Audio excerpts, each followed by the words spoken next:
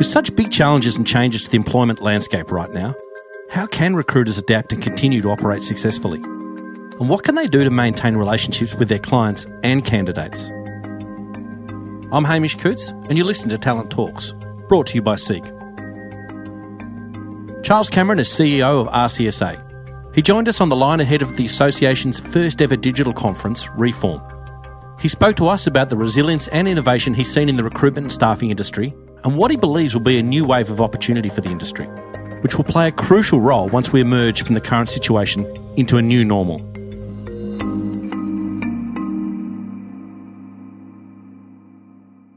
Well, welcome to a very special edition of Seek Talent Talks, and we're continuing our series of episodes we normally record at the actual RCSA conference, whether it be on the Gold Coast or even at Noosa. This year's event, called Reform, is fully digital, so it's only appropriate that we have a chat over Zoom with the CEO, Charles Cameron, who has been good enough to join us. Welcome to you, Charles. Thank you, Hamish. Good to be with you, mate. Look, I'll start off. We're all experiencing disruption and uncertainty to varying degrees at the moment, but I think out of every major event comes industries and individuals who pivot and shift their focus to operate really effectively and sometimes even reinvent themselves. Charles, I'd love to know, what are you seeing from recruiters that's really inspiring you at the moment? It's really resilience, Hamish, and their ability to adapt. I always knew, and it's partly why I love taking on this role, that recruitment and staffing leaders are highly resilient and really innovative. I think for me, I've not heard one individual whinge, moan, complain, whatever you want to call it, about this event. They've sat, they have absorbed what's come at them. Yes, they've been a little bit shocked. But even now, when we're moving into this arguably a new normal phase where the reality of the financial impact is starting to hit them, I just haven't seen any one of our members complain. And I absolutely love it. It would be so easy to sit there and blame others and say, I'm a victim of circumstance. They've just got on with the job, and that's what they do so bloody well. That must really inspire you for whenever we do come out of the economics phase, and we don't know how long that'll be, but if they're showing that fantastic mindset now and resilience and innovation, then that's only going to position them better for when we do start to recover. Look, you're spot on. There are going to be so many opportunities coming out of this event, and we've seen it in the past. We're just this morning having a conversation with FTI Consulting, an economics firm. They're doing a whole heap of economic modelling around why our industry will be so important leading out of the economic shock. The reality is that we've always led the recovery, but I think more so this time around because of what I call that triple threat.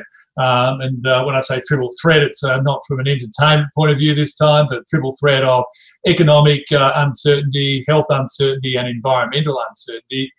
We're going to see a far larger demand on flexible contingent workforce, and I think that's going to almost be a new horizon of opportunity for not only RCSA members, but the entire industry.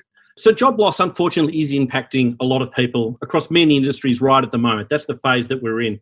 I'm interested, how can recruiters support people who have unfortunately suffered job loss and position them to re-enter the employment marketplace? Yeah, look, I think it's a bit of taking your own advice, to be honest, Hamish. What are we looking for as agents or internal recruiters? We're looking for people who stay connected. We're looking for people who don't take their foot off the pedal. We're looking for people that maintain their professional development and people that give back. And we're seeing that in a lot of the recruitment and staffing consultants that have unfortunately been laid off. Obviously, JobKeeper has minimised that, but of course, even over in New Zealand, we're seeing that as well. Many of them are staying exceptionally connected. We've had a huge spike in the number of recruitment consultants that are leveraging RCSA's what has become free learning and development tools.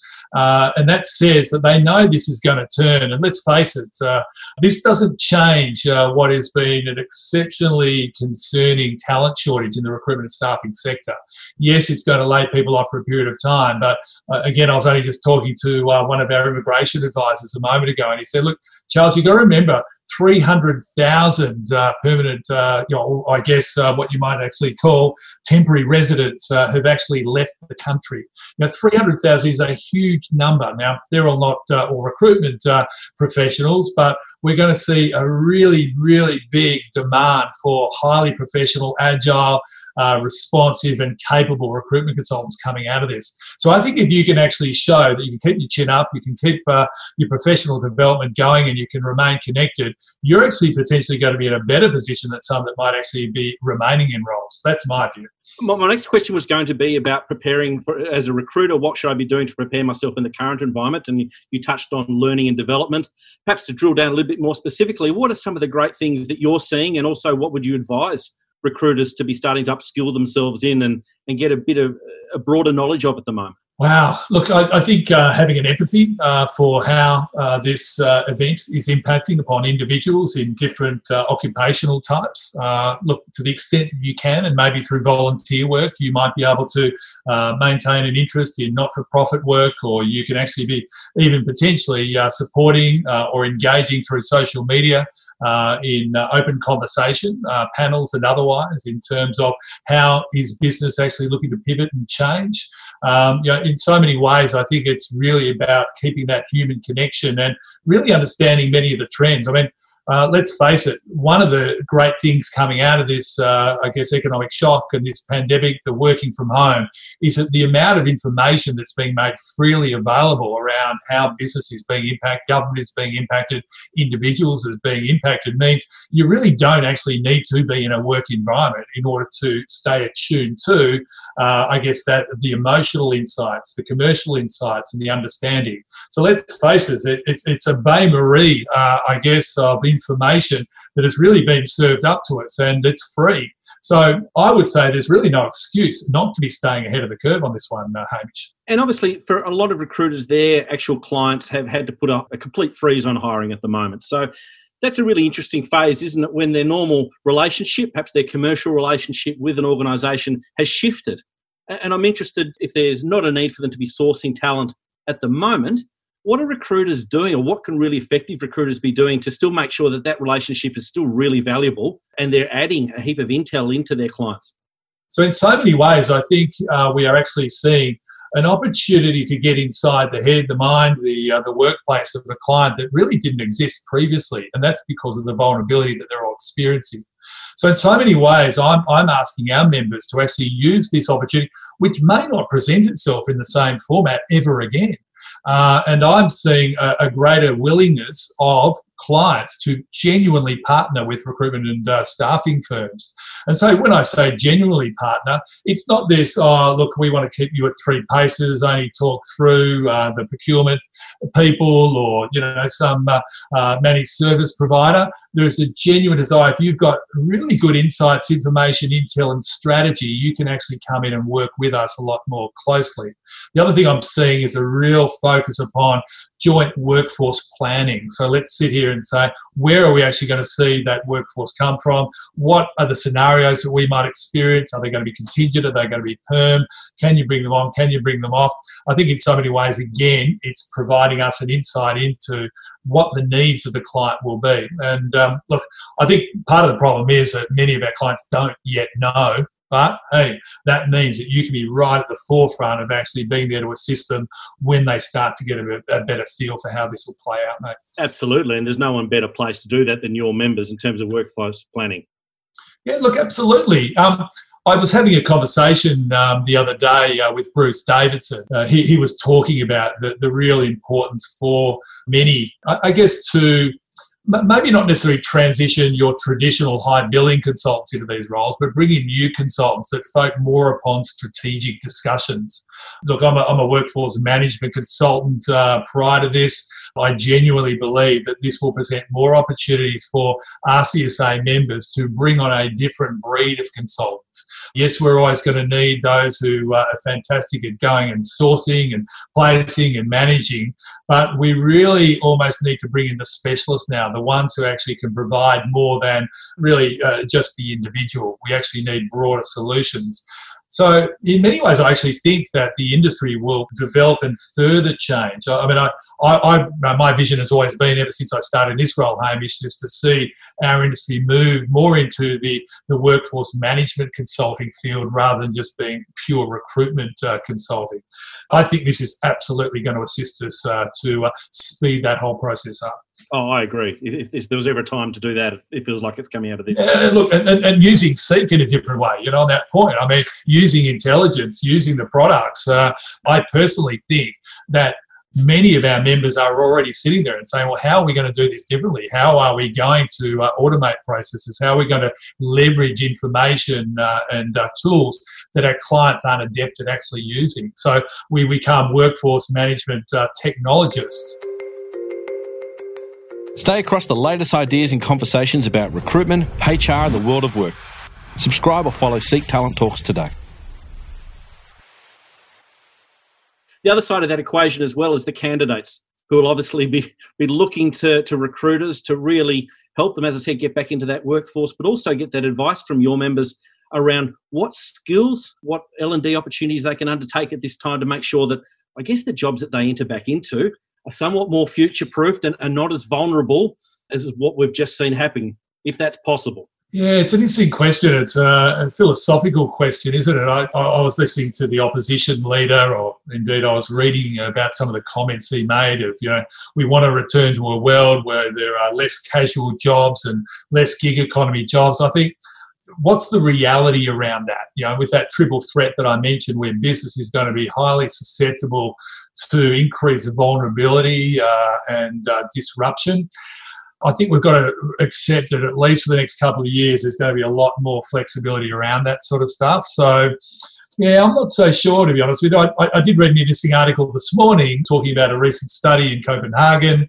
and Denmark, and it was looking at the skills that are being developed by students. And what they said in this study is we're going to see, the adaptability, the resilience, and all those things that maybe we were concerned that the younger generation may not have had at the same degree as, even some of us, certainly our parents had. I think this is going to really shape them very well. So I think we're going to see the same thing rolling out in terms of the existing candidate pools and markets that are out there. But let's face it, Hamish, we as recruitment professionals, there's a great reliance upon our advice, and we have to be very careful to be honest. We have to be very careful not to go and mislead candidates. So the professionalism around how we present ourselves with these new opportunities is going to be absolutely critical. Another great challenge, but also a great opportunity for the recruiters coming up with the candidates. Yeah, it is.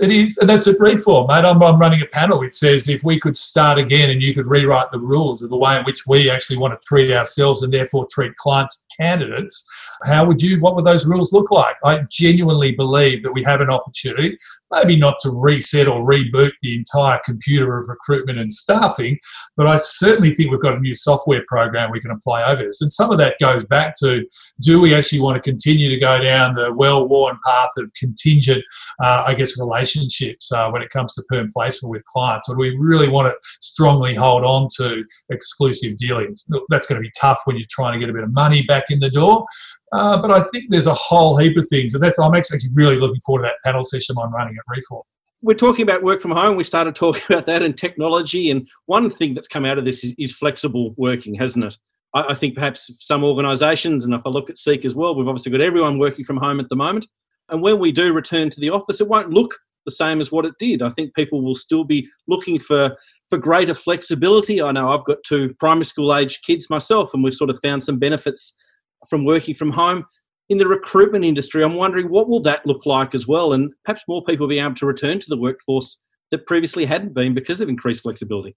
I think it's going to be empowering for us. I think it's going to reduce overheads for us. We ran a webinar the other day around, renegotiating even your commercial leases. I think so many of us will sit there and say it's almost the shock you needed to have in order to make that leap forward. I don't know, I'm not much of a trekkie or anything like that, but I'm thinking some sort of hyperdrive forward that, wow, why weren't we doing this a whole heap earlier? Look, I think we all understand. We've all got different people who have different needs, and some people will love it, some people won't like it, but we all know it's absolutely changed. But look, even for me, in terms of the way in which we manage our team, I think I've always had a little bit of a concern around how do you conduct performance manage and how do you make sure that you're getting those metrics all lined up. I think the reality for me is it's just made me realise that what I've done is empower my team to own their future and to take control of themselves. And it comes back to this point that if you're hiring the right people and you're setting the right parameters, it should be okay. But let's face it, that's not always the case. So there's probably going to be a whole new industry around flexibility and how we work from home. The other thing I just want to point out, though, is I think it's really, really interesting how we're probably going to see, and I would love to see this, a greater degree of inclusiveness and diversity, not only in terms of candidates, but the people that can actually operate and work as consultants within the recruitment and staffing industry. I think, I'm a big believer good comes from bad. I would love to set up, and probably will set up, a working group to really challenge ourselves to think, here is a new opportunity for us to bring a more diverse workforce into recruitment and staffing consultant mix, which will then open up pools exponentially as well. So that's exciting. Yeah. I mean, one thing that I was sort of thinking of was with return to work mums. Working from home and technology will actually expedite that process where they wanted to get back at it, but it's really difficult. Oh, look, I've about half my team here are working part-time mums and caring dads, and wow, it's almost this thing you don't want anyone else to know about. But I'm sure it's going to fundamentally change it. And it's also made us far more tolerant, hasn't it? It's meant that we love, seeing what's behind us. We love seeing the child come in and sit on the lap and all those things. I think I was even sitting there this morning getting dressed. I thought, will I ever dress the same way? Slowly but surely I was trying to break down some of those old school sort of tie and suit sort of mentalities. I don't think we will. So I think in so many ways we'll actually see things change for the good, for the better into the future. You've been very kind with your time. I appreciate it. Finally, what advice and encouragement do you want to pass on to all the recruiters who are going to be listening to this? Fundamentally, where I started, that is that there are going to be huge opportunities for, especially what I described as that contingent side of recruitment. Not to say that perm won't be there.